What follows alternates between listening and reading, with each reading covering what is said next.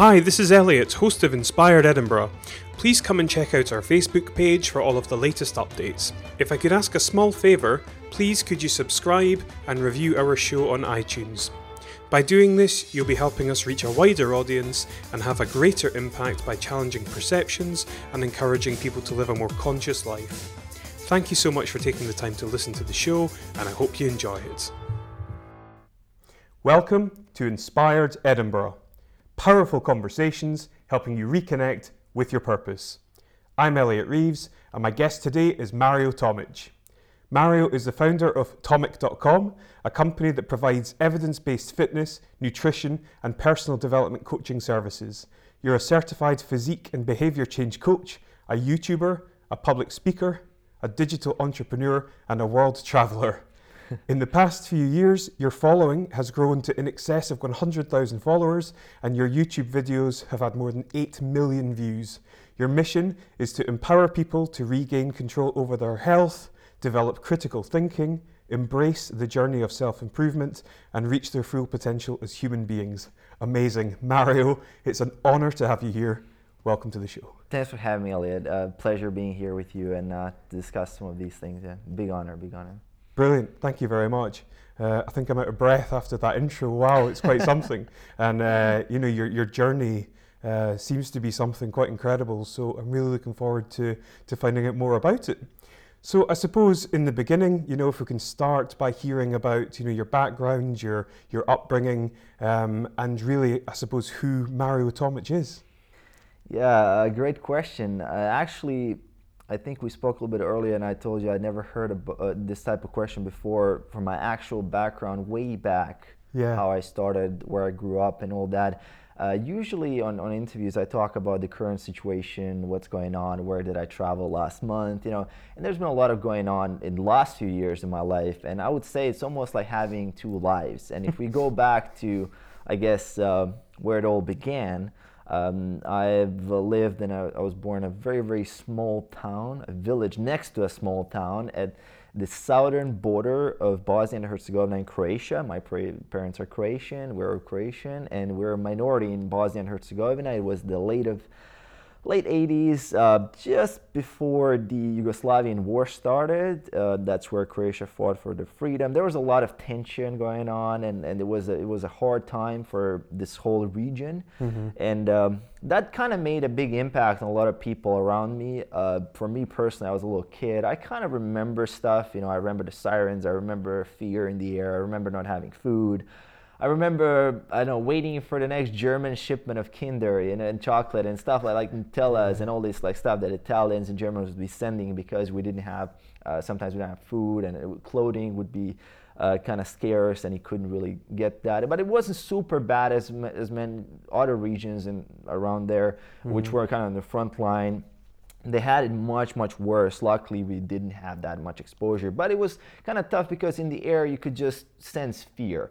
Mm-hmm. And as I said, as a little kid, you're kind of you're not developed yet to really understand what's going on. Mm-hmm. But later on, I noticed how much that changed the adult population, or even those that are just a little bit older than me.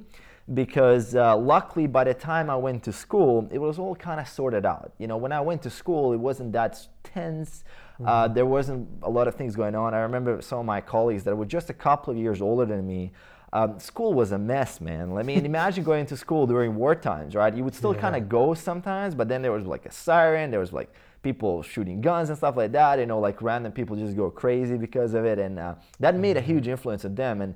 And there, I guess, it's kind of, people, at least currently, if we look at the personal development niche and that kind of world, it's always it's all a blank slate, man. You just start off, it's all willpower, it's all you, right? Yes. It's not always all you. There's so many environmental factors and so many things that I could consider myself lucky, because if I was born just a couple of years earlier, I would have been in all that mess. I would not been here, right? And it just kind of a couple of these random events that are totally outside of my control could have shaped my life in a totally different way, right? So, but we can talk about that a little bit later. Now, I remember, one reason why I'm here, another reason why I have to mention is my parents. My mother, she really instilled a lot of values in me in terms of integrity, in terms of really being kind of like what you say you do, but you don't really promise a lot of things. So I was never really that kind of guy, or even as a little kid, that I would promise a lot of things and not deliver. So that was a really interesting core value that I got from her. And from my dad is a complete nerd. He's into electronics, and he's definitely one of the reasons why I'm also here, because he was the one that was always pushing us to go forward, learn English, adopt technology very fast, because he was trying to stay on the cutting edge of technology, even though during the war and all these times people were just worried about food and things like that. And he would be like installing a satellite. We were like the first in our village that we had the satellite TV, and we had the first computer. And I remember kids coming to our house where they would be just like, oh my God, let's like, what is this, and things like that. And the fact is that I was exposed to satellite, and I was, I had the Cartoon Network and all these things. I guess I had a good understanding of English before I started learning it actively, which helped me now come here and talk to you, because my native tongue is Croatian, right? And if those, of course, watching this, they can check one of the earlier videos, they're going to see that I barely speak English properly, right? But I still had a good idea of understanding English because of my dad. He doesn't, to this day, he's not very fluent in English, but he does understand as well. And that geeky side of his, I think I've kind of inherited that value, where I'm constantly trying to stay in touch with what's going on in technology, and I'm very passionate about that as well. And that really helped a lot in my life, I think, because if there wasn't for the computers and the satellite and my parents pushing me, no way I would have been here. And it's not all me, right? I have to say that. I mean, maybe some of it is now, because now I'm working hard. But back then, when you're a little kid, a lot of your success depends on your parents and on your environment. Sad but true, right? Some of it is just like that. Now, couple of years forward, fast forward, we got high school, we got primary school, I guess, and then high school. I was always kind of this goal-oriented kid that didn't necessarily enjoy high school as much, or primary school, but I managed to get good grades because my parents cared about that. It was kind of like college is the salvation, right? College is the way. That was what I was taught as a little kid. And it was all moving toward me going to college, to be the first in my family to actually go to college, right? And I understand where that came from now, because back then I didn't understand where that came from. But now looking back, college used to be a big deal in the 80s, in the 90s, or in the 70s, where my parents were kind of, that's what they knew was the best. And that was the best at that time. Of course, in the last 2 decades, things changed rapidly, especially in the last decade, and then now college is kind of losing its value. But I did go to college. I got a master's degree in computing. That was very interesting. The reason why I picked computing was I was actually on the verge of going to medical school or computing. It's totally different things, right? But I was always passionate about biology. I was learning a lot about that in high school. I had all straight A's or 5s in my country. In biology, and also in computing, right? In computer science. So those were the 2 things that I was super interested in. And the reason I went for computing was actually, I have to admit that I played it safe. Because I knew that in computing back then, because I was thinking I'm going to go to get a job, I was thinking, like, computing, come on, it's like obvious you're going to find a job, because it's like you're an engineer, And finished that, got my master's degree, and then I worked for a year in an office after, struggling for about a half a year to even get some work. Even longer than that was quite tough. It was just on the verge of crisis back 2008 or so. Around that period of time. If you look at this region, Croatia/Bosnia-Herzegovina, all that region, it's always been a little bit harder to find work, especially if you're just coming off college where you don't have the skill sets yet. Employees don't necessarily value that much if you're not already kind of experienced. And I didn't have a lot of experience, and I was just, I wasted a lot of my college years on World of Warcraft, and I was hacking the process basically just to finish college, right? Because I was thinking the degree is really what it all is about. Because once you have the degree, bam, like life is sorted out.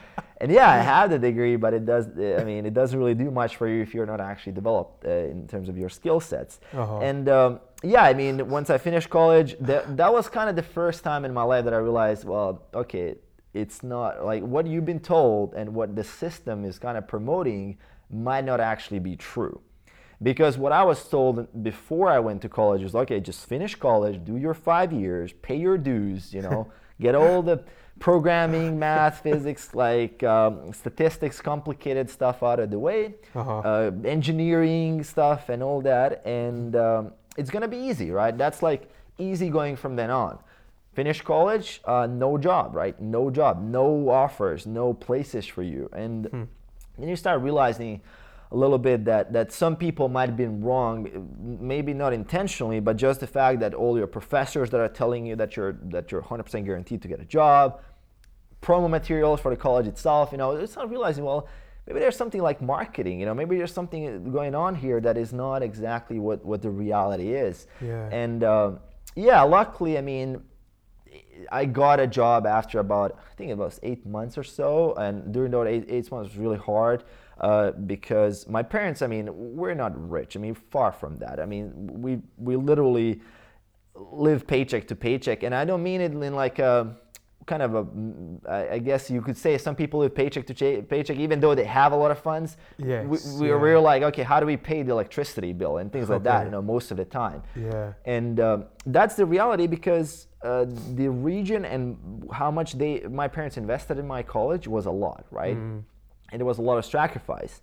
And when I came back home, I was like, okay, now it's time for me to work, produce an income, and help everybody.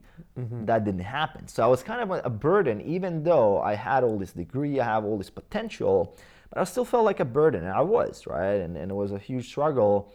And my brother as well, he started college at the same time, which was another burden. It was just such a big strain. And I really felt bad for quite a bit of time there. I felt like I was totally useless. Like, imagine, you can't produce any value. You think that you don't have any purpose, right, at some point. Luckily, I got that job. I got to experience a year of corporate work.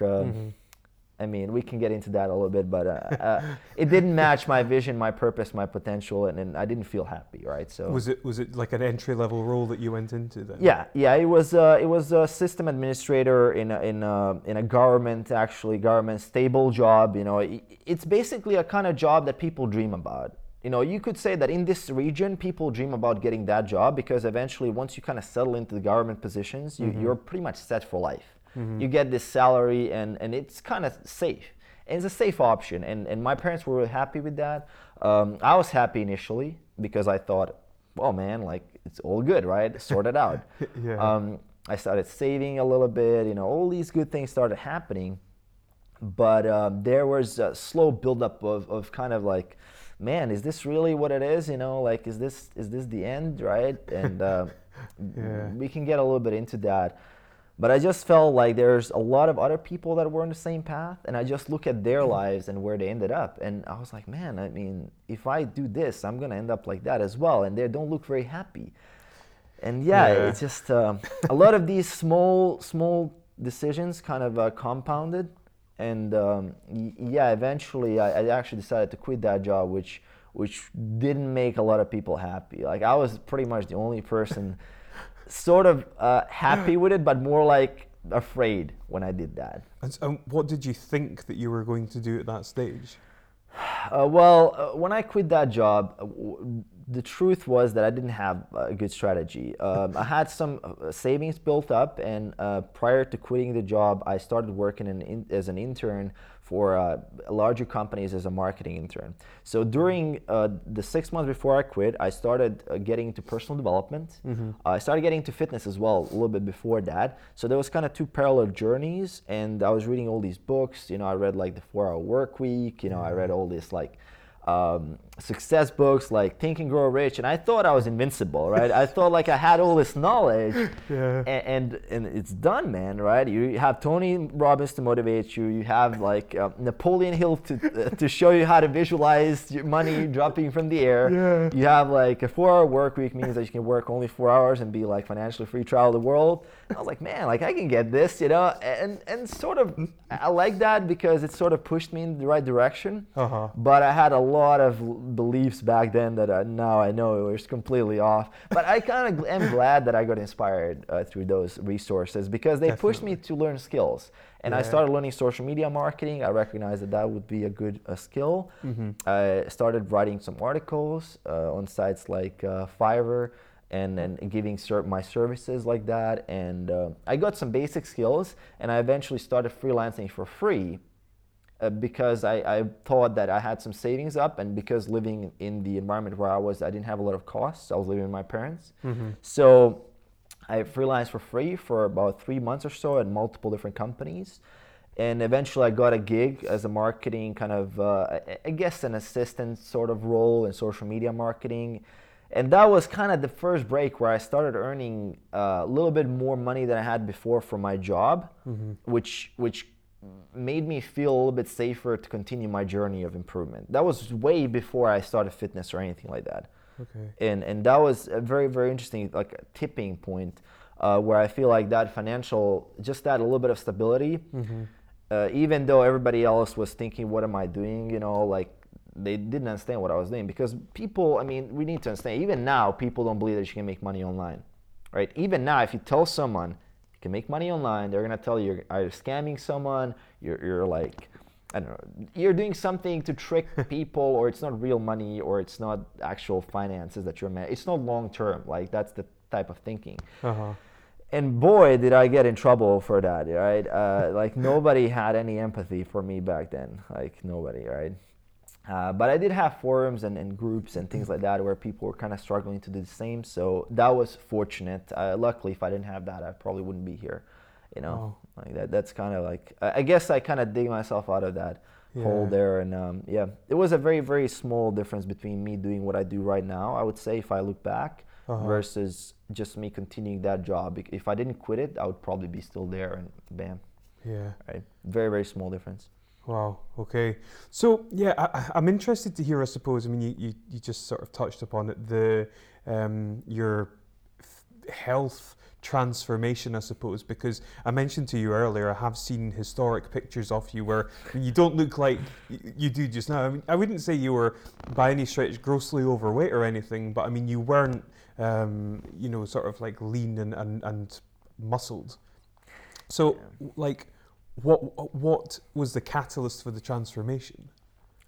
Well, one thing that people don't know is that the transformation for the body, right? My transformation when I decided to get my health in order was actually happening at the same time as my personal development transformation. But you don't really see what's going on here. You just see what's going on outside. Yeah. And I would say that, I mean, fitness is just one part of you developing yourself as a person. So when I kind of started getting into this whole personal development world, I started then working on pretty much everything. And it just inspired me. Well, I realized, look, the mind, the body, and the body itself, it's basically your vehicle that you have. You're stuck with it. You know, you can either make the most out of it, make it work for you, or you can actually be kind of neutral or work against you at some point. So you got to have your body on your side. If you're looking to achieve good things in your life, you're looking to be focused, energized for a long time, have the energy to actually do anything, the body is critical. And I've realized this because I've seen so many people trade their health for money, or trade their health for short-term happiness, and it never really worked out for them. I've seen people drop like flies around me from cancers and things like that, who don't really, like, even family cases and stuff like that. And these people never really took care of that area of their lives. They were always kind of ignoring it and shoving it, like away, don't, like, later, and always kind of catches up with you. And that was, I mean, to be fair, that was after a while that I started thinking like this. In the beginning, it was more like, okay, I really am not proud of myself. I didn't look at my body, and I was thinking, well, look, I mean, I have to get this thing handled, and I can do it, and I know that I can, and that was one of the personal development things that the first thing you really learn is that you have control, right? That's the first thing I think was the most important in my entire journey, is learning that you have control. Because before that, what I was thinking, it's total victim mentality, right? You're the victim of these circumstances around you. You have no power to change anything. You're food is dictated by your environment, your friends, your family, who you eat, and all that. And then I started realizing, well, I have this control, and then I can actually do these actions that will lead to a totally different outcome, and I can choose whether to do them or not. And once I picked that, and I decided to do that, I was very, very strict in my first year of my transformation that people see now. I was actually very strict, man. I was like, no life. I was very, very diligent. I said no to a lot of my friends, pretty much on a daily basis, to hanging out, to drinking, to partying, pretty much everything. And yeah, it was kind of black and whitish. I don't recommend that approach right now for my clients, but it was something that I did as sort of like, I guess, it was almost like an opposite. The pendulum was in a different direction, where I just allowed everybody to have their say in my agenda, or what I was doing, what I was eating, what I was behaving like. I was always matching my kind of self-image with other people's expectations. But then the pendulum was swinging in the other direction, which is now, okay, this is me. I have my vision, like, don't talk to me, I'm going to do what I want to do. And it was a really different opposite, and that kind of went back to balance, sort of, so I can actually get feedback from other people and things like that. But for the first year, I wasn't listening to anybody. Like, for the first year, man, I was very, very bro sciencey in terms of my dieting, was very, very on point, training 5 days a week, not missing a single workout. It was really, really on point. And it taught me a lot. I think it taught me a lot, but it did come from a place of big kind of, I guess, feeling not happy with myself, and that sort of changed after a while. But really, that realization that you have control over your own life, over your own outcomes, that you can actually make different changes in your life, man, that was huge. I was like, why didn't I know this before? I was like, come on. But yeah. So what did your training and your diet look like for that kind of year? Yeah, it was a basic program.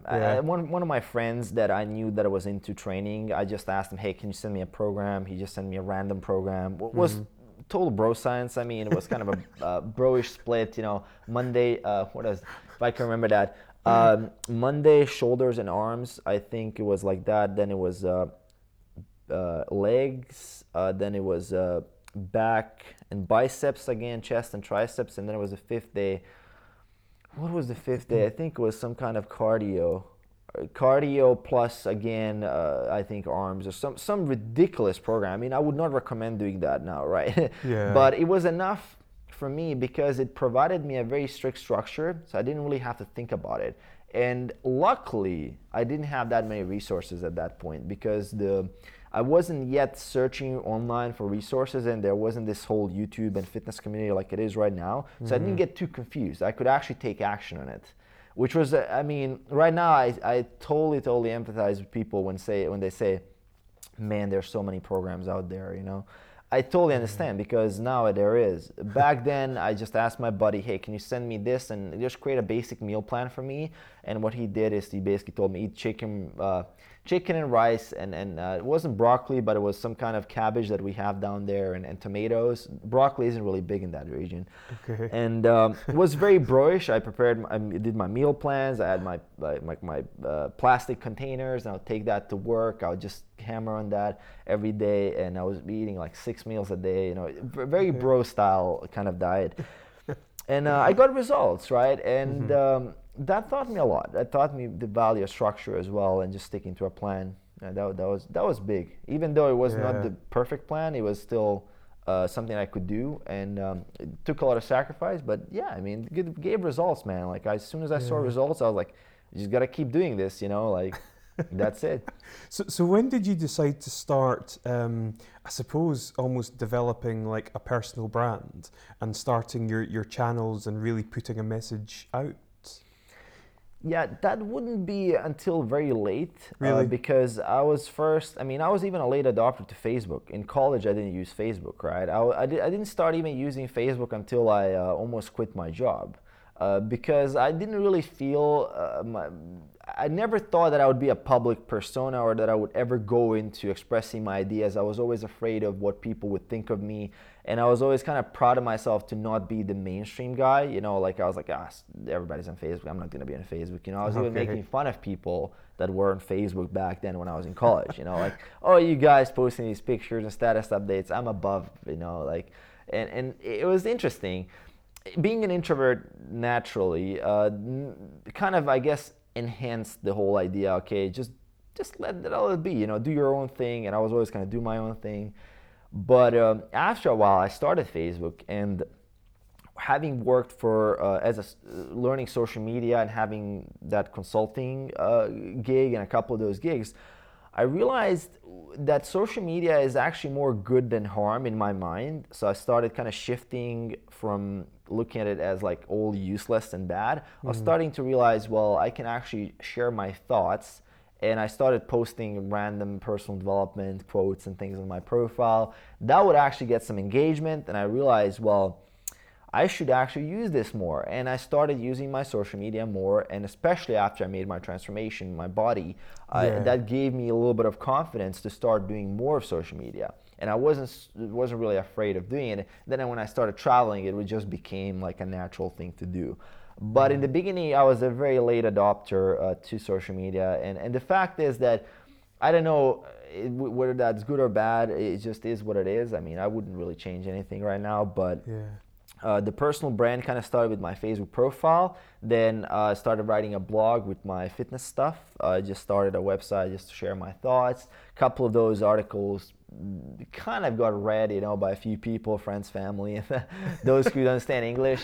And I guess, then social media started becoming very popular. I read some Gary Vaynerchuk stuff. I started realizing that there's a lot to it, you know, and YouTube was very late. I mean, YouTube, I haven't done YouTube till 2014 at all. Okay. So there were guys, I remember 2015, early 2015, that had already like 1 million subscribers. And I was listening to their stuff, and I could not imagine myself doing YouTube at all, like zero. I was always thinking, if I ever do this fitness thing full time, it's gonna be a blog. You know, I'm gonna hide behind the article, and because my English was bad. Okay. I just didn't imagine that I would be able to improve my English. Get rid of the Balkan accent, the deep voice, not being able to remember the words. Even now, I mean, when I'm talking to you, my brain probably has to work about 30-40% more to just come up with the content. Seriously. But it's pretty cool, right? And it worked out well at the end. Yeah. So what do you think was like the sort of tipping point then? You know, when did you decide? And I think what's really interesting as well, actually, because you mentioned being an introvert, there's a surprising amount of people who are YouTubers who are introverts. It's almost like a trend. There's like, you know, a lot of the really top, I'll refrain from naming names, but it's quite common now. Yeah, and I wouldn't really say that there are true introverts, there's true extroverts. I would say that it really depends on the situation where you find yourself in. I can say that I was an introvert in terms of video. Now I could say that I'm an extrovert when it comes to video, right? Yeah. The brain is very plastic, and what I mean by plastic, I mean you can mold the brain to be at your service, you know, if you know how to do things. And someone being an introvert or someone not having social skills, which, I mean, I'm that guy, right? That doesn't have to define you who you are, because you can change all those things. With enough reps, with enough work, you can change those things. I mean, I still, when I work, I don't like anybody around me, right? I like to have my silence. I have my website that gives me background noise with cloud, like with a thunderstorm and sounds of nature when I work, so zone out completely. But when I'm doing videos, you can put me in the busiest street in Barcelona or London or somewhere like that where there's like a chaos around me. I'll still knock out a video. I will not even flinch. There's gonna be, I mean, sometimes I have these people like coming up from the back, you know, they're like hugging me or touching me. I don't even like recognize anymore. You learn how to be non-reactive after doing it for a very, very long time. But yeah, I could say like you can literally shift in one domain from an introvert to an extrovert. You can also revert back to an introvert. Very, very easy, right? If you don't keep training these patterns, you just go back to a default, whether your default is an extrovert or introvert. Wow, okay. Jeez. I mean, I've noticed certainly in your YouTube channel, a lot of the content that you create, it's all really, really thoroughly researched. And it's all backed up by science, and you've done interviews with people who are really at, the top of their field. What are some of the biggest learnings that you've had? Yeah, I mean, I'll take a step back and I'll say that it is researched. Most of it, I would say, or let's be conservative, let's say about 60% of it, and especially the later part of my fitness journey, I started valuing more studying my sources and research and all that. When I first started out, I really just talked from my personal experience because I didn't even know what a research study was. And I'm 100% open with that. And to be fair, even now, when I went through a bunch of studies, and even now I don't 100% understand everything that is in a study because I'm not a researcher. I have researchers that I know that I can talk with, and I can kind of get certain information from them that helps me understand. And I'm sort of I guess I'm taking a lot of their complicated scientific principles and bringing it to a very simple kind of practical way where you can apply it in everyday life, which is a part that is missing in a lot of industries because there's a whole bunch of research happening. People don't even know about it. By the time it gets to the public, it just disappears. And a lot of it actually gets in like a commercial newspaper, and it gets misquoted or taken out of context, and all this trouble appears, right? So there's really a big portion of the industry, especially in fitness, that is, there's a demand for that. There's a demand for people who actually know what they're talking about, but at the same time, they can back that up with science. And I realized that. I realized that there's some stuff that is, that the fastest way to get to the truth is through science, through evidence-based, through research. But now it's also becoming a buzzword. So, I mean, as in anything, marketers will destroy it. It's just a matter of time. But I mean, again, it is one of those things where I'm proud that I could say that I cite this source and that I know that this source is legit when I'm producing some of my content, because the fact is I could be wrong. Even that source could be wrong. And that's one thing that you can see from people who are successful in this industry, that they've actually went through a lot of failure and they've actually admitted that they were wrong at some point. So now if you say that, well, your content is great, man, like 5 years, some of those videos, people might be laughing at them when a new research study comes out, like a huge systematic review, and people say, well, that's just outdated. And I'll be the first one to say that. And that's the beauty of being a content creator who is not attached to his content in a sort of an ego-driven way. Because I can say that I was wrong, and I am sometimes. I can just say that. I can make a new video explaining what's going on. Because if you care about your audience, if you care about the people actually looking at your stuff, you will want to help them and reveal to them the truth. But what I see a lot in the fitness industry right now, people will write books about certain concepts. When those books become bestsellers, now they're invested. There's a lot of confirmation bias. So everything else that is coming out, it's all about looking at that through the lens of, I'm right and this must be wrong, even though it's totally contradicting me and it's the truth. So it's important to, if you want to succeed in any industry, it's really important to be able to learn continuously and give up some of your beliefs. I think that's one of the core principles why the fitness industry got almost like a revolution, where all these kind of more skeptical people started getting into it, and they started questioning everything. Because back in the day, man, I was like, big guy in the gym says you need to do like 10 sets of bicep curls. Everybody does 10 sets of bicep curls. But now these guys like Brad Schoenfeld, like a famous researcher, came out and they're like, okay, let's put that hypothesis to the test.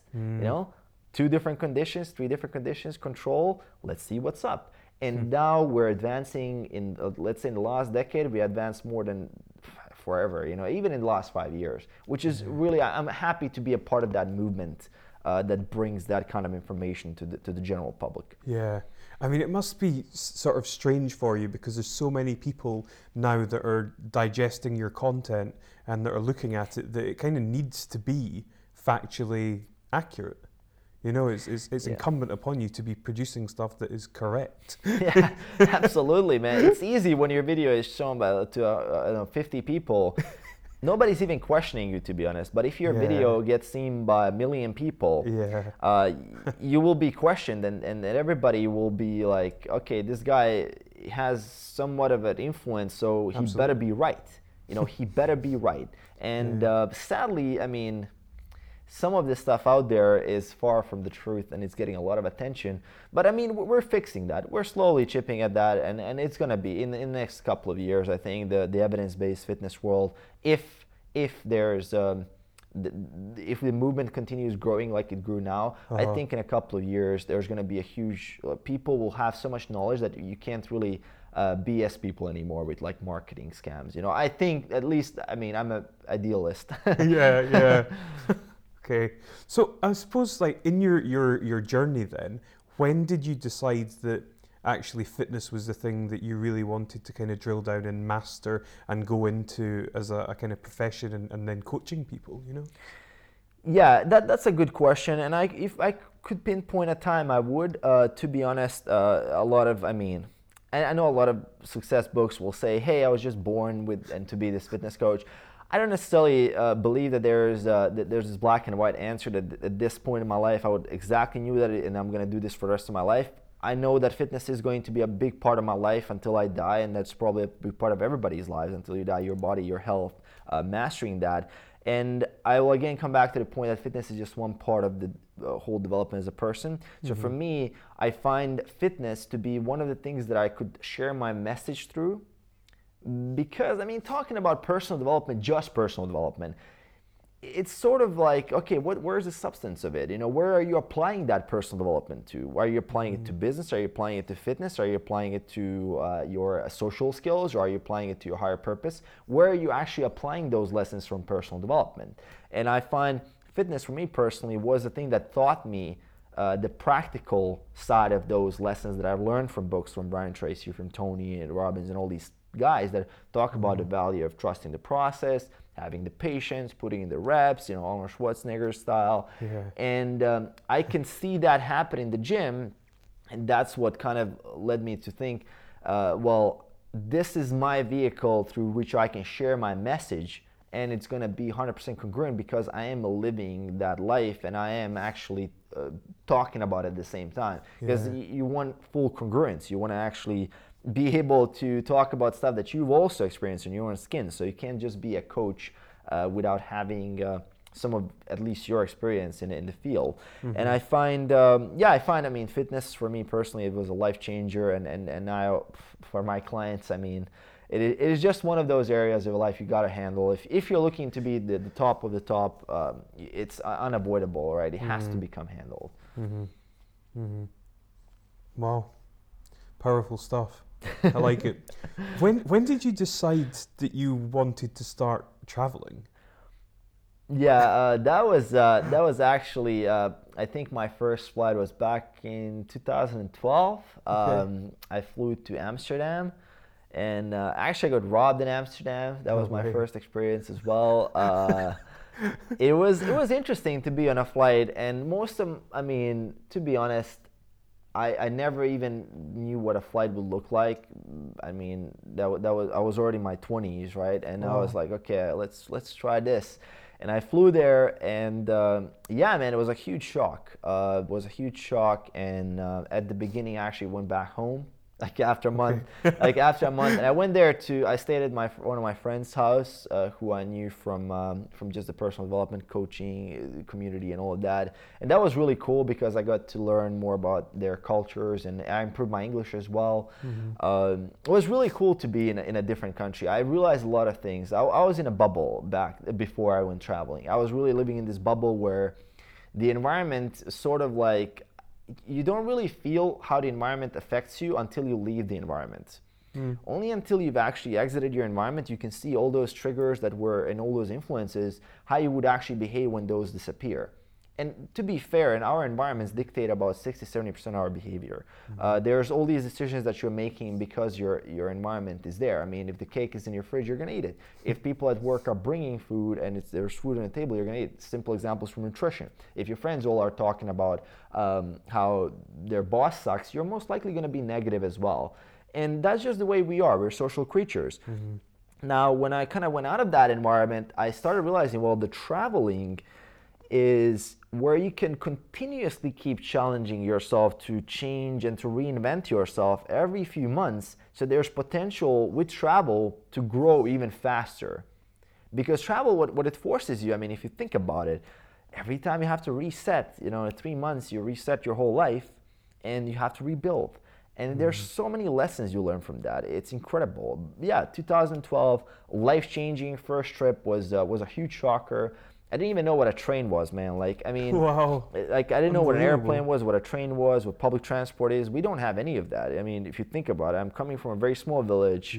Like Yeah. even my college city was like 50,000 people, like nothing much there to see, you know. And was amazing even to see big buildings that are like shiny marketing. Like you get this feeling of abundance, right? You sense abundance for a little bit, because where I'm coming from, you can still see like the bullet holes on the buildings. And I was like, okay, yeah, okay, this is different, right? This is different. You know, there's stuff happening here. Some people are thriving in this environment. So you kind of get a feel for it, you know? And yeah, you learn a lot. Like it's totally different. I mean, if you've been kind of accustomed to it, it almost feels normal. But for me, it was a huge, huge shock. I love listening to your answers, man. They're really, honestly, really, really good.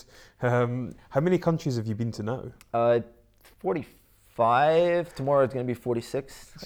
Yeah, incredible. And how do you think that's changed your kind of worldview?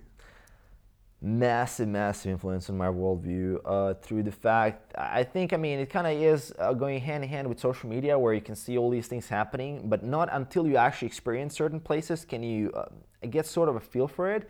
Because to be fair, we all fed a certain image, and we have these stereotypes built on what a person should behave like in a different country, or even your friend.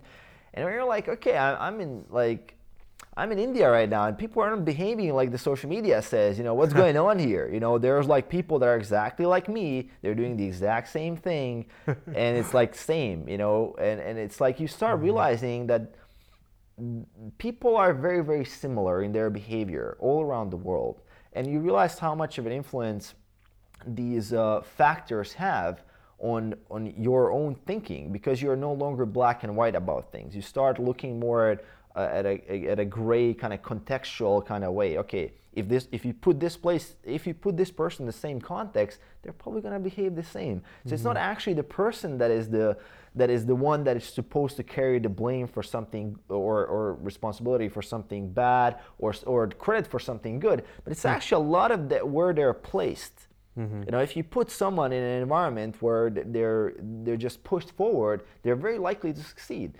And you learn so much about these kinds of things, where your mind starts realizing that the world is really very similar, and that there's all these borders that we see is just a bunch of nonsense. And it just, I mean, for me, it was an eye-opener to go to Asia or like Japan. When I first went to Japan, which is, I guess it was one of the places where I could say it was the almost exact opposite of human behavior than what I learned back home or in Europe. And you realize, I mean, how much of the stuff is learned behavior, you know, from the culture and how people behave just because someone told them to behave like that, or how much collectivism in some countries, how much individualism is in the other countries. So you kind of start questioning whether your own approach is like what you thought it was the only approach, you know. Is that really true? Because there's people succeeding in different environments, and they're making it happen. And you see, like, there's so many options out there, and you feel like there's no place for judgment anymore. Like, you can't judge people anymore. After you've been through a lot of countries, you really refrain from judgment. You stop looking at the cover of the book, and you really kind of admit that you don't know. You know, if someone asks me, even for some countries where I just spent a week, how is it like there? I first create a context. Well, I was just there for a week, man. So this is the stuff that I've done. So this is the stuff that was good. This was stuff, you know, like, I wouldn't say, oh yeah, Sweden sucks, or Sweden is awesome, or Norway is amazing, or Norway sucks. Yeah. No, man, I was just there for a week. I'm sad that I didn't have a chance to be there for longer. Yeah. You know, you start really looking at the world from a more nuanced perspective. Yes, because so many people make those kind of sweeping generalizations about so many things. Absolutely, Yeah. absolutely. There's no place for that, in to be honest. And if people would really travel more, and if they had the ability, I would say this is a very luxury kind of thing, and it's certainly not possible for everybody. Like, my mother never been on a flight before. The furthest away she was like a 6-hour drive from home. You know, like that's like everybody almost that I know. And I feel very humbled and blessed that I can be in that situation to see these things. And you can see when you talk about these different locations, I mean, it opens you up as well to start thinking more that the world isn't that big of a scary place as the media or some people try to make you believe. Because I don't watch any media, or I'm cut off totally. I mean, you can talk a bit about that. But I mean, my newsfeed is blocked. I don't read any news. I don't know what the hell is going on. And that actually is very interesting, because what the media and a lot of stuff that you see out there is that there's all these bad things happening, and the world is just a scary place, that it's best just to stay home, preventive focused, just be safe, like in your little home, don't go anywhere. When you start traveling and you go to certain places, you're like, well, man, like there's nothing wrong here. Certain things can happen, but I mean, come on, people live their lives. People are mostly good. People are mostly ready to help you, even though you don't deserve help sometimes. People just go out of their way to help you, which is a really good eye opener. Like you learn that people are inherently good.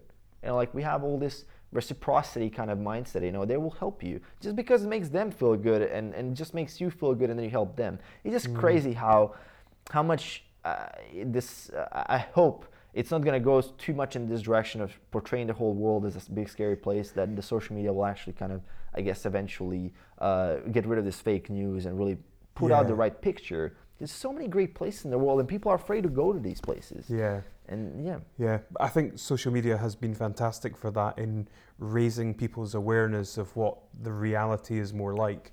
And it reminds me, actually, I recently saw, it was a pie chart, and this is perhaps around about the mainstream media. It was a pie chart that showed the number of deaths in America, and then of those deaths it showed the number of them which are gun crime related, and it's so fractional that it's almost, it's like infinitesimal relative to the whole thing. But the media would have you believe that there's like gun wars all the time, and that people are constantly being shot, which is like, it's not. Whilst these things are awful, by no means am I condoning them, it's not that frequent.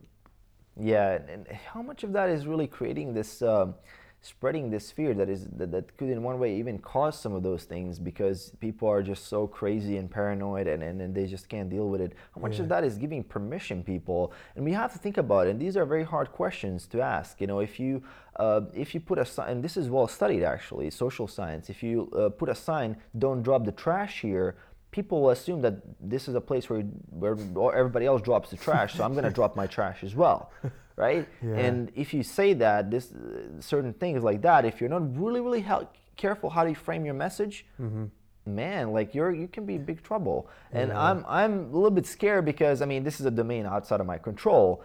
But do we really know what we're talking about when we're putting out headlines? Do we know how much of that is causing a nocebo effect, in people, things like that? And it's kind of even scary to think about it.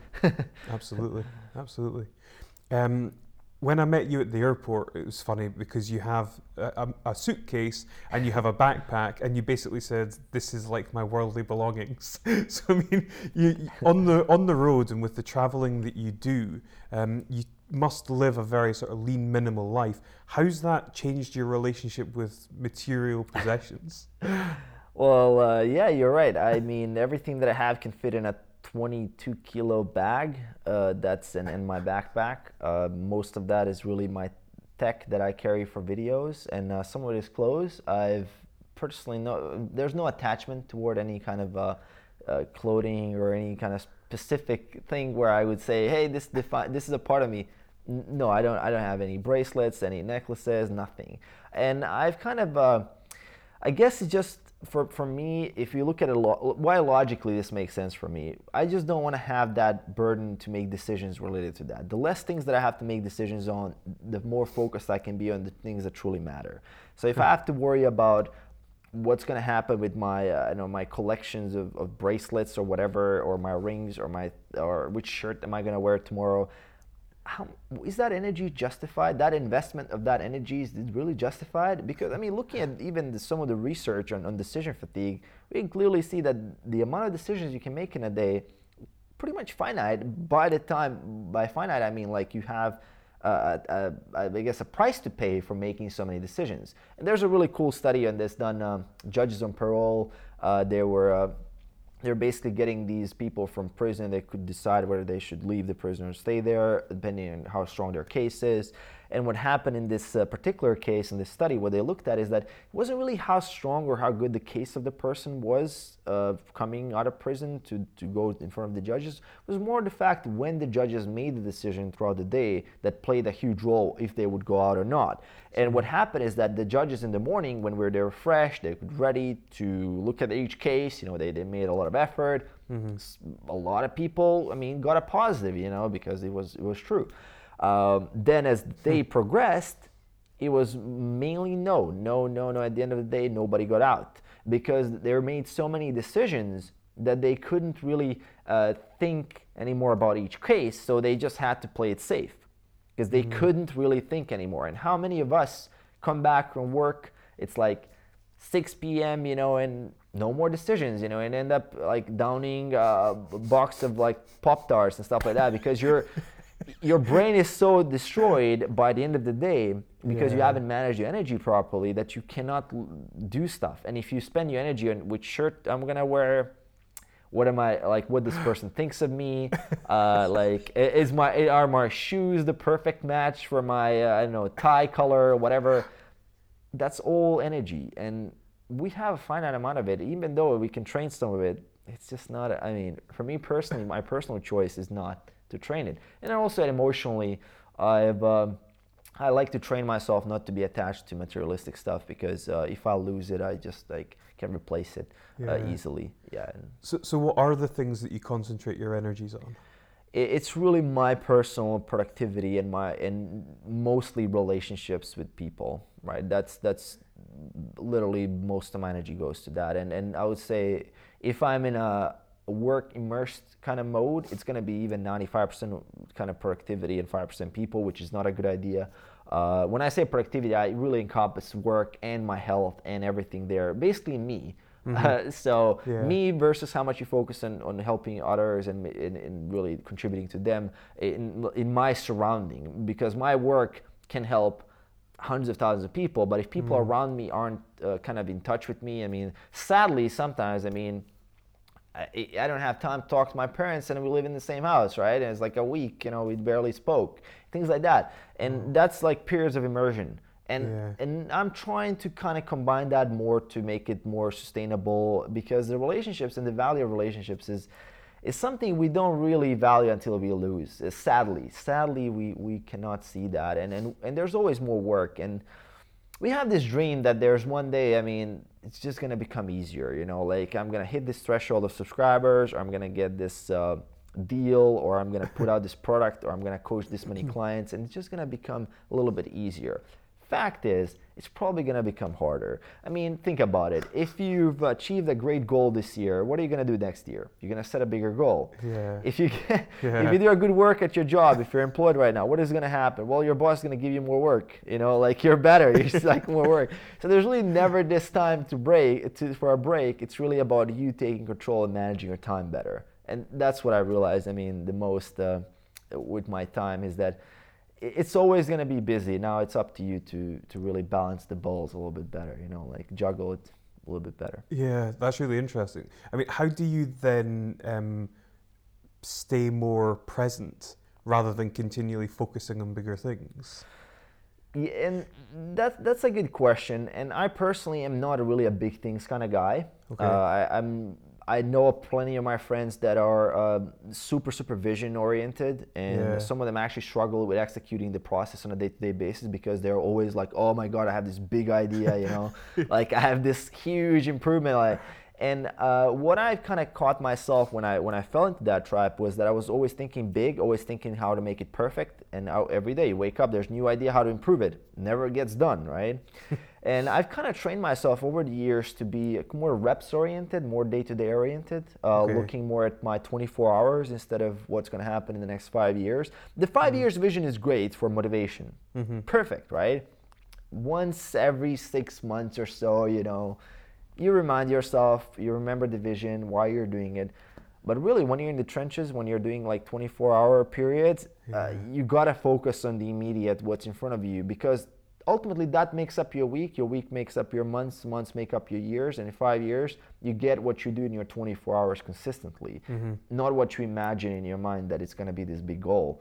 And I've really tried to unwire myself from thinking super, super long term and big all the time, because it's just it's almost like an instant gratification kind of situation, because that's exciting, and stuff that is not exciting is really the stuff that you should be doing, because that's the stuff that you're probably avoiding, and that's the stuff that, that's the kind of the cave, the scary cave that holds the biggest treasure, is the one that is there in front of you that you're not doing.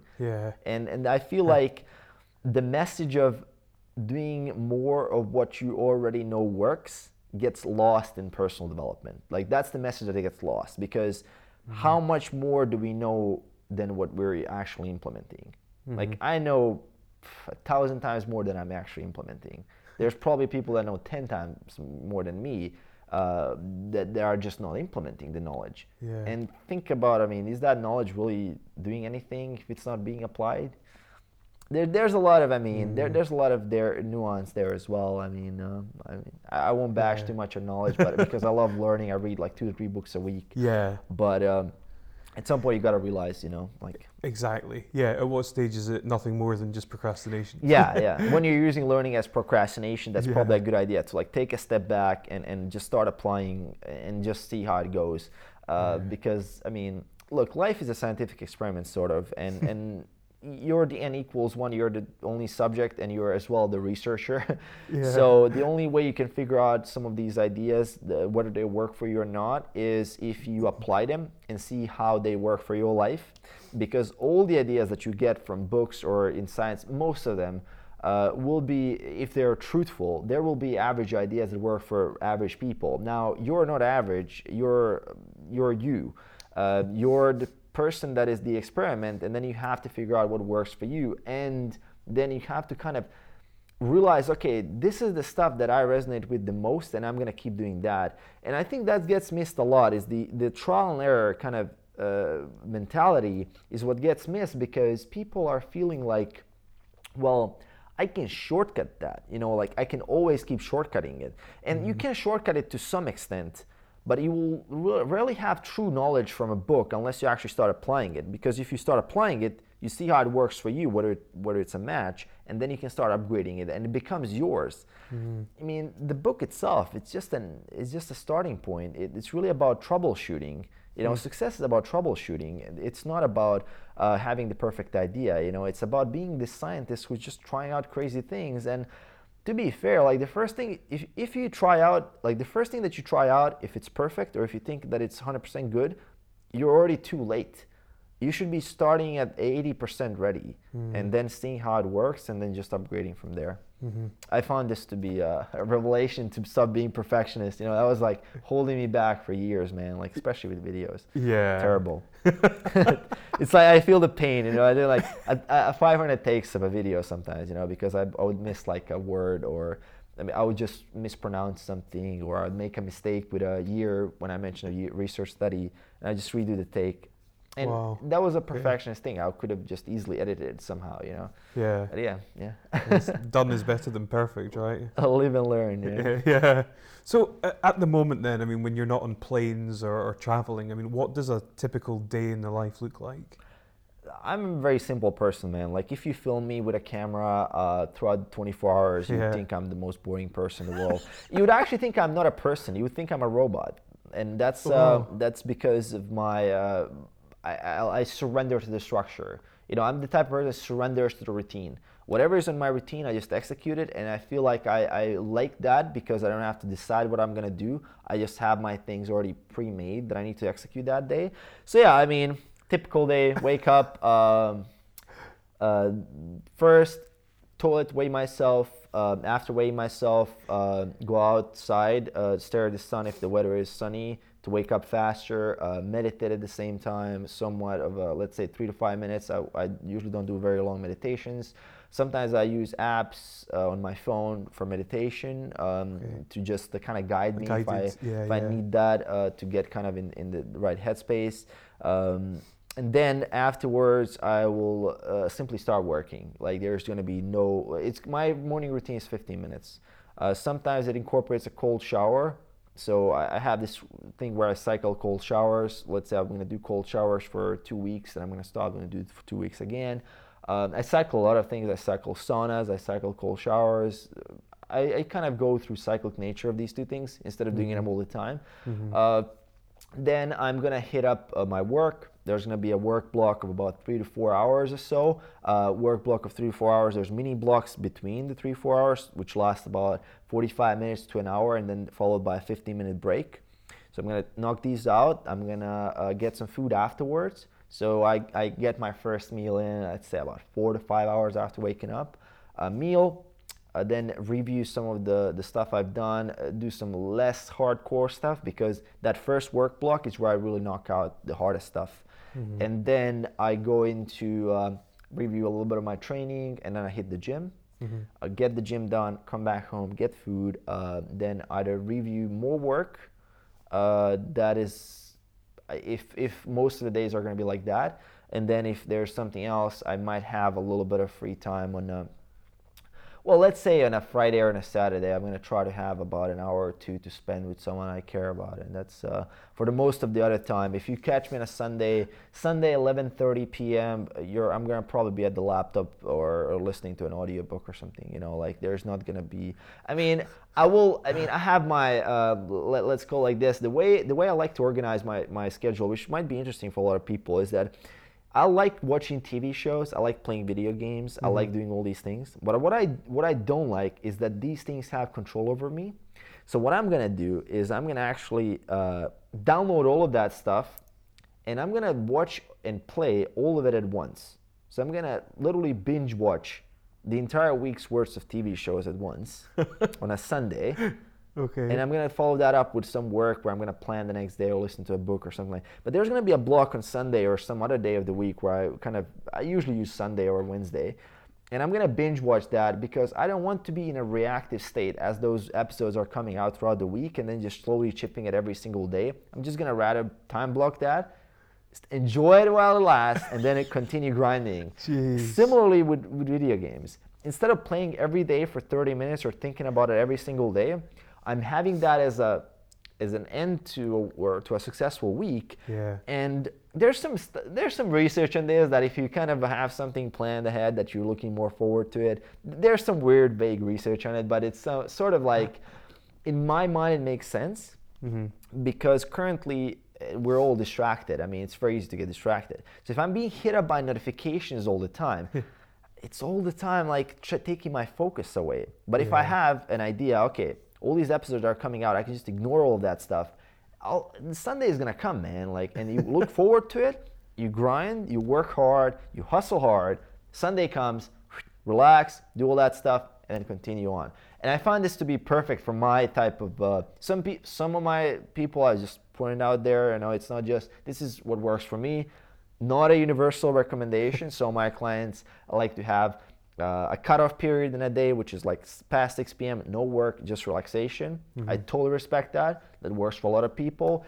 Depends which phase of your life you're in. If you're in a super grind mode, when I was doing daily YouTube videos, I was literally working 10 hours a day every day, 10 to 14 hours a day, like literally every single day. There was not a single day that I took a break.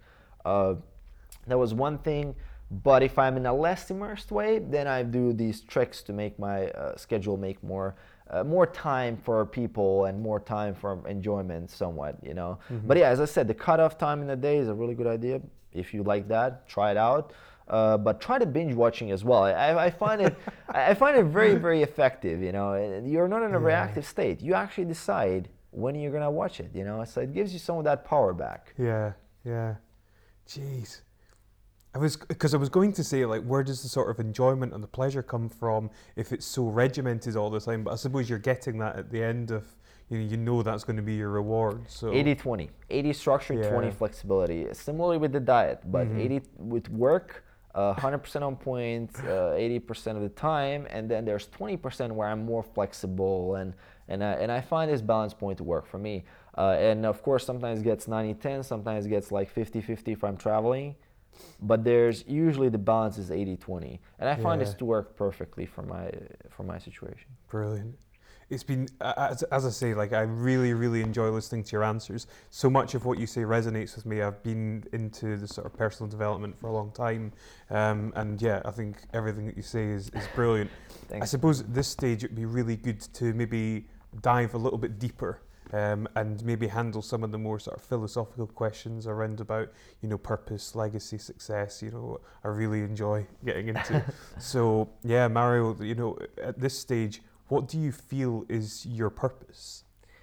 Currently, purpose, I would say that what I can do, my purpose is to use all my potential as a human being to make this world the tiniest better that I can, just to make it a little bit better. I would say that a grand purpose is amazing if you have one. I like to think of myself as not this ultimate creature. I do the best I can, and my purpose is really at the moment to use everything that I know, all my capabilities, pretty much everything I can do, and just make it a little bit better, as much as I can. And that purpose might be slightly different in a decade from now or 2 decades when I don't know, maybe I'm going to grow a bigger brand, maybe I'm going to do like some kind of special thing. It's not important, but it's important that you're doing the best you can. And the purpose talk is amazing. I really appreciate when people talk about their purpose, but I also like to see a lot of action. I like to see a lot of like tangible, hardcore action where my purpose is literally receiving that email in a day where a guy says like, man, like I watched your videos and last year I lost like 50 pounds. I've got a new job, start a business, completely transform my life. That's my purpose. Like those people are my purpose, not me or my own development. Although I develop myself as kind of like a way to improve what I'm putting out there, Yeah. and to make myself, of course, more valuable in the world. But that's the purpose, that email, that screenshot, that comment on YouTube, comment on Instagram, doing a live event, people come up to you at the end of the event and say, man, like, you're incredible, right? You helped me so much. And for me to hear that is something that it's unbelievable, because where I came from, I mean, it was totally, I would never imagine that, man. It's like you're living your dream literally every single day. And I don't think that, I mean, for me personally, I can make it better, but it's already amazing, like I'm already living the dream that I wanted to. Yeah, amazing. What would you like your legacy to be? When people think back and just kind of think of my name or whoever thinks that, just to see, okay, he had the right core values and he put out the content out there, he helped people, and that's kind of the thing that you can ultimately, at least what I'm really proud of, is my impact on other people. And that's one thing that I would be super proud of if at the end of this life I would have so much impact that it's actually recognizable. I'm not really, to be fair, I would say that even my legacy is great, but that's not my primary motivation to do stuff. It's not my primary thing, because you can be remembered for random things. Like you can create a legacy even though you're not helping a lot of people. You can create different types of legacies. Yeah. And I mean, for me, my purpose and what I feel as a human being is for all of us is to truly become the best we can be, and ultimately we will be a good example for others to help others. And yeah, I mean, we're at the end of the day, like the king and the pawn go in the same box, right? So yeah. I love that. How do you define success? 2 words: complete freedom, right? Complete freedom. You can do whatever you want, whoever you want, and whenever you want, and all, like pretty much everything is free. And when you have that complete freedom, you do the right thing that is aligned with your core values and your beliefs, and you're actually helping someone with that success. Because I mean, you can be somewhat successful, but if you're not actually aligned, I mean, someone will define success in various ways, but I'm looking more like helping someone in a way that it doesn't have to be worldwide. It can be even in a small domain, even if it's one person, or even helping yourself, or in any way, just making sure that you're contributing value. At the end of the day, it's really about adding value. And you don't have to be feeling bad if you don't have this million people following you. You can add value to your own little community. You can add value to your own family. You can add value to your own pet. You know, you can add value everywhere if you look at the world as a place where you can potentially add value. You know, like help the granny across the street. You added value, right? You help someone, give them like they're like at the airplane, you know, they're like super paranoid, and you help them like bring the bag up the stairs or something, you know, like they're like, oh my God, you know, you helped me so much. In that moment, that probably was a massive amount of value for those people, more than if you, I don't know, flew to Mars, you know, like it's sort of like that, you know, and you have these opportunities in everyday life where we miss the point where we think that these small things aren't valuable anymore, and we think that the successful person has to be the one that goes to Mars or that invents a new, I don't know, energy source or something, you know. A successful person a successful person is my grandmother, my mother, my grandfather. Like, these are successful people. They've helped people around them. They lived solid lives, they put in the work, they did the best they could most of the time. In my world, they're successful. Like that is success. And they were free in their own domain, right? And now how much you view that you need to be free, that's sort of a personal question, you know. So yeah. Who or what inspires you? People that get results inspire me. Like, people that get results because I said something, or they heard someone said something, and they just work hard and they kind of beat the odds. You know, that inspires me a lot. When I see people beat the odds, whether it's business, relationships, or fitness or anything, when I just see someone crushing it, that's a huge inspiration for me. Like, they could have had like 100 followers somewhere, you know, and they just beat the odds. They're just weird kids from somewhere, from nowhere. I'm like, oh my God, that guy is like an inspiration. And you can, I mean, I read a lot of biographies, you know. One of my favorites, I mean, Arnold Schwarzenegger's Total Recall. I love that book. It's fantastic. A lot of these books that are biography, like Steve Jobs' biographies, is very interesting for me. There's a whole number of people that I could say that they're kind of inspirational figure for me. But at the end of the day, when you start, when you're putting out content, people will inspire you that kind of get result. Like, your people will inspire, your community will inspire you, which is kind of interesting. And I wish that I had this one person that is my inspirational figure, but it's really like everybody, you know. Like, I see things that inspire me in anybody, sort of, you know. Anybody who's taking action, is pushing themselves. I get a little bit of inspiration from that. It's almost like I know, it's almost happening at a very small micro level. I do believe that you can take inspiration from really anyone and anything, sure. Yeah, if you understand the context, you know, if you understand the odds against what the person is fighting against, you know, like, oh my God, you know, like, that's crazy, you know. If you can just put yourself in that person's position, you know, like, damn, that's hard. You know, like, that guy, he has 100 subscribers, he made like 500 videos.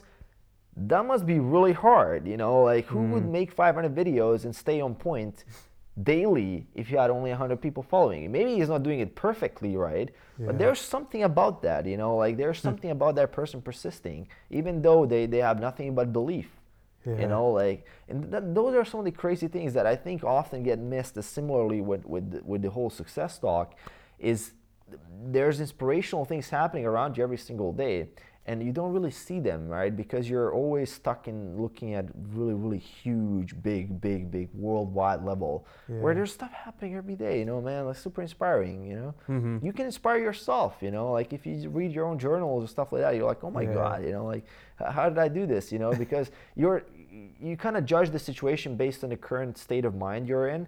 So sometimes when you're in this whole inspirational state of mind, like you're listening to your old interview, you're like, oh my God, you know, did I say that? You know, that made total sense. And similarly with audiobooks, I love audiobooks as a way of simply feeding my mind with a very, very inspirational talks. And I mean, there's so many ways you can inspire yourself. Yeah. This isn't really a question that I had written down, but I'm really interested actually to hear on what you think the reasons are that your following has kind of exploded, and why you've enjoyed the success that you have. Well, from a technical standpoint, I just knew exactly what people needed to help with, right? I just knew that people have these perma problems, you know, like fat loss, muscle building, all that. And I just target them and give them the exact solution they need. And of course, that's a very technical solution. On the other hand, it's like, well, the belief that if you keep doing what you need to do, that you kind of know that it's going to work, but you keep doing it to see if it's going to work, and some of it just clicks. Because all those videos that I made close to 500 videos, man. And sometimes, I mean, I judge my own content. I think it's terrible. Sometimes it just goes viral. You know, sometimes I think terrible goes viral. And it's just a lot of reps, man. Like a lot of reps. Like it takes hundreds of reps to get one home run. And that one home run kind of carries your channel or your social media or your one concept that you just start realizing, well, this is what works, and I can double down on that. It's a lot of trial and error until you find that one thing. And you find your own core message. And then when you hammer on that, and you also get refined, and through coaching, you start feeling more what people really, really struggle with. And you just know that need, and then you focus on it. A lot of it is like not caring about what you think is important, but actually looking at what people think is important. You know, like understanding that what they need is not what is in your head that is the good idea. Because I mean, I make the video, man, I think it's the best video in the world, barely gets any views. And I make a video that is a terrible video in my world, like I'm looking at it, come on, man, did I say that? And that video blows up. And you never really know. And my philosophy was put in your reps, trust the process, you know, and if you put in enough reps, there's going to be home runs. You know, there's going to be home runs, but it's a matter of repetitions, matter of paying your dues. Right? And I've been carried with that philosophy. I mean, I've been sort of applying that philosophy in videos, but where it's really evident is the gym and fitness, where you put in the reps, and then you see over time the progress. And that's just a translation from fitness, a principle that works in the gym with progressive overload and getting stronger, now applied to business. And it's also a principle, if we go way back in video gaming, you put in the reps, you grind, you get better, you put in deliberate practice, and then eventually you start getting much, much better. And it's not even that much that you have to get twice as good, you have to put in twice as more reps. It's not even that much. There's certain tipping points at some point where you start getting extremely good because you just went that extra, like a little bit extra, more than other people. That's what, at least what I found with YouTube. You can recognize that extra effort, just that little bit extra. Yeah, great stuff. What's the best piece of advice you've ever received? The best piece of advice was that you can become good at almost anything. That you are not actually. Here's the caveat to that advice, right? So you can't become Kobe Bryant if you're me, right? You're not gonna become Kobe, but you can become pretty damn good at basketball if you put in deliberate practice. That's the best. The best piece of advice is really that it's about skills. It's not about being as born with something, or that still you have to put in. If you put in the work, you're gonna get the result. The deliberate practice principle. That's like the best advice that I ever see, because I knew that I don't know English, but if I put enough reps, I'm gonna learn English. I don't know how to do video editing, but if I did enough videos, I'm gonna know how to video edit. I don't know how to build a business, but if I struggle enough, I'll figure it out. Because what this principle allows you to think, well, it's just a matter of reps. It's a matter of time. And you're not like put in this box by your genetics or your environment or anything. Because if you truly look at your life, what you know, your skills, it's all a matter of practice. And I think practice, again, gets lost a lot because we think that if you watch the course that you already have the skills. Where practice is really where you learn those valuable lessons to make that content in true knowledge. So information plus practice plus context gives knowledge. Information by itself doesn't give you much. And I mean, that's literally the best piece of advice. I think I got that in my early 20s, that you're not defined by what you currently have, but what you work for. You know, that kind of thing. And man, it was just a matter of like putting in the reps. When I realized that, it was like, oh my God, you know, I just have to work more, you know, and that's it. And smart work, of course, you know, like you want to be able to see the outcomes of your actions and then adjust based on that. So troubleshoot, but the reps are kind of a given, you know, without taking actions, nothing happens. If you had the opportunity to speak to the 20-year-old you, what would you say? Oh boy, a 20-year-old me is a drunk, half drunk, overweight World of Warcraft player, who's who is literally not concerned with anything else but passing with minimum grades in the college and getting the new item in World of Warcraft. So, boy, I would just I would just tell myself to trust myself a little bit more. Because back then I believed that I knew what was the right thing to do, but I just didn't act on it. You know, like I was very afraid of what people would think of me, and I was always thinking that I should fit this kind of, I guess, social norm. And I was always kind of following. Even the World of Warcraft might sound extreme to some people, but it was still a part of what my friends were doing, so I was kind of fitting the norm. You know, everything was fitting the norm. Getting drunk was fitting the norm. It wasn't really listening to what I need to do. It's more like, okay, I'm just gonna do it because they do it. You know, and it's just like go with the flow. And if I had that kind of, I guess, the fact is I probably wouldn't listen to me. But it's kind of like trust yourself a little bit more, and you know what the right thing is, and that would be very helpful, because I think I could have made some changes. But to be fair, I don't think that if I could change right now anything, like truly change, I wouldn't. Like I think it was just perfectly fine. All shaped me who I am today. Like not a zero thing I would change. But it's what you said there. It's very difficult. I think people feel a lot of resistance, or they feel as though they don't want to go against the norm, against the grain, or do things that others might perceive as being different. How would you encourage people to kind of break free from that? To be honest, man, like at the end of the day, it's out of your life. You can do your life, or you can do your life in someone else's design, and it's your choice. Like you have to pick, and it's okay if you pick that someone else can choose what you need to do, and that's totally fine if you're cool with that. I know plenty of people who do that, and they're totally happy. At the end of the day, your happiness set point will adjust itself, and you're gonna be happy. You're not gonna see much difference, you know, unless you get examples of the opposite working and things like that.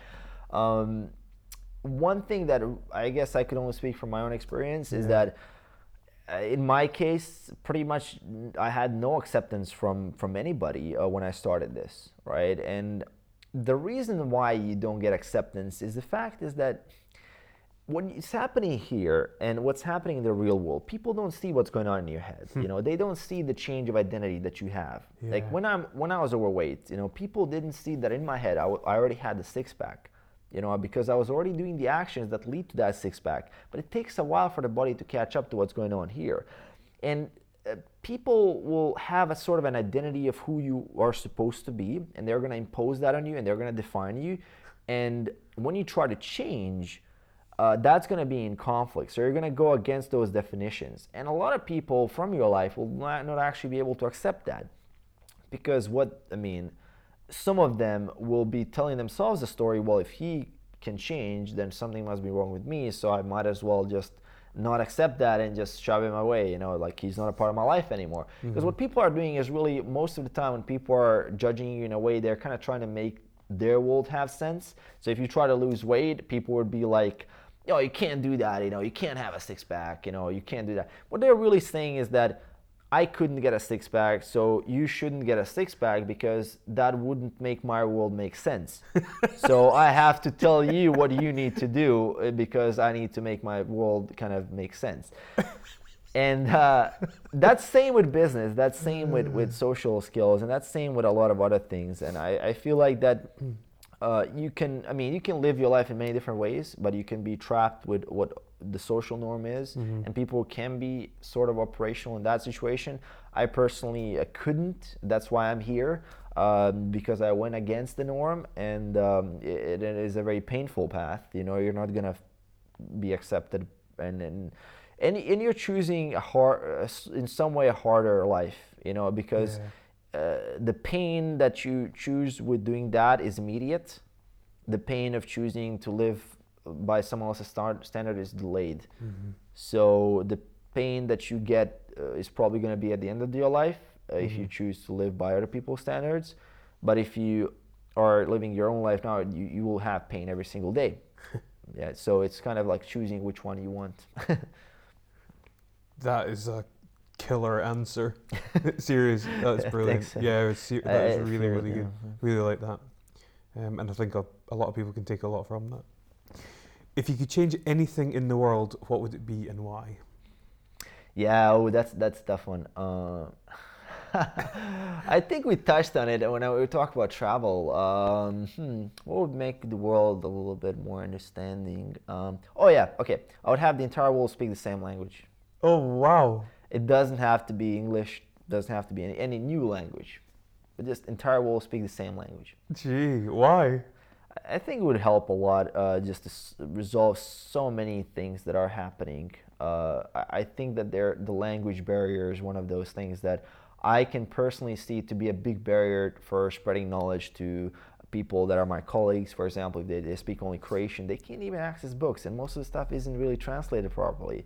Okay. And the language barrier is such a huge deal when you go to certain countries and you see that people would want to communicate with you and they can't learn from you because they don't know how to speak your language. Imagine if everybody would understand what we're talking about right now, but most people don't. Like, most of the world doesn't know English, right?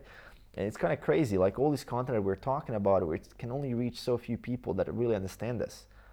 And compared to, like, imagine if the entire planet could really understand what we're talking about here. It would have made a little bit more difference, And yeah, that's like an easy fix. It wouldn't solve probably wouldn't solve anything, but it would make the world a little bit of a better place, at least in my opinion. Yeah. But if you give me a lot, more to answer, I could probably write an essay on it. Wow. Yeah. I can't. It's bizarre. Like, the number of conversations that I've had here, I've never actually considered that not everybody in the world can understand them. But you're right. That's true. Like, not everyone is going to be able to understand. Yeah, what we're talking my about. parents will not be able to understand this right now. Gee, okay. It's kind of crazy, right? And I'm Yeah. their son, right? I'm supposed to be able to communicate with them, but I'm speaking a different language. Like, imagine that. Like, we're living a totally different world because we can't communicate in the same way in certain things. If I'm talking about personal development in English, it's like I'm in this different world. Language defines almost a different reality. Yeah. So it would bring us kind of closer to the similar reality. Definitely. Mm-hmm. Yeah. Whoa, Mario, this has been an absolutely phenomenal interview.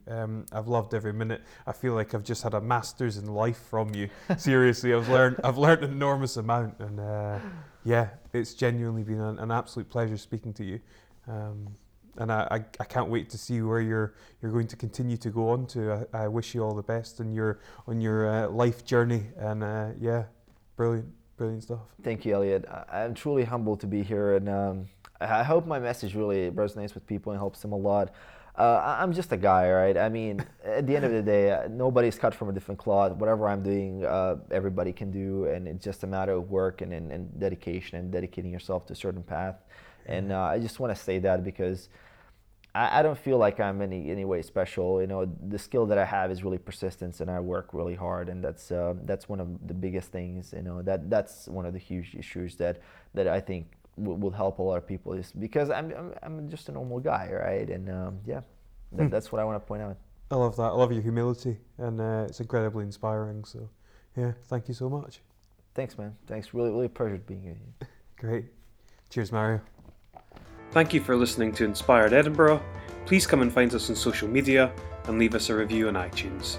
Many thanks.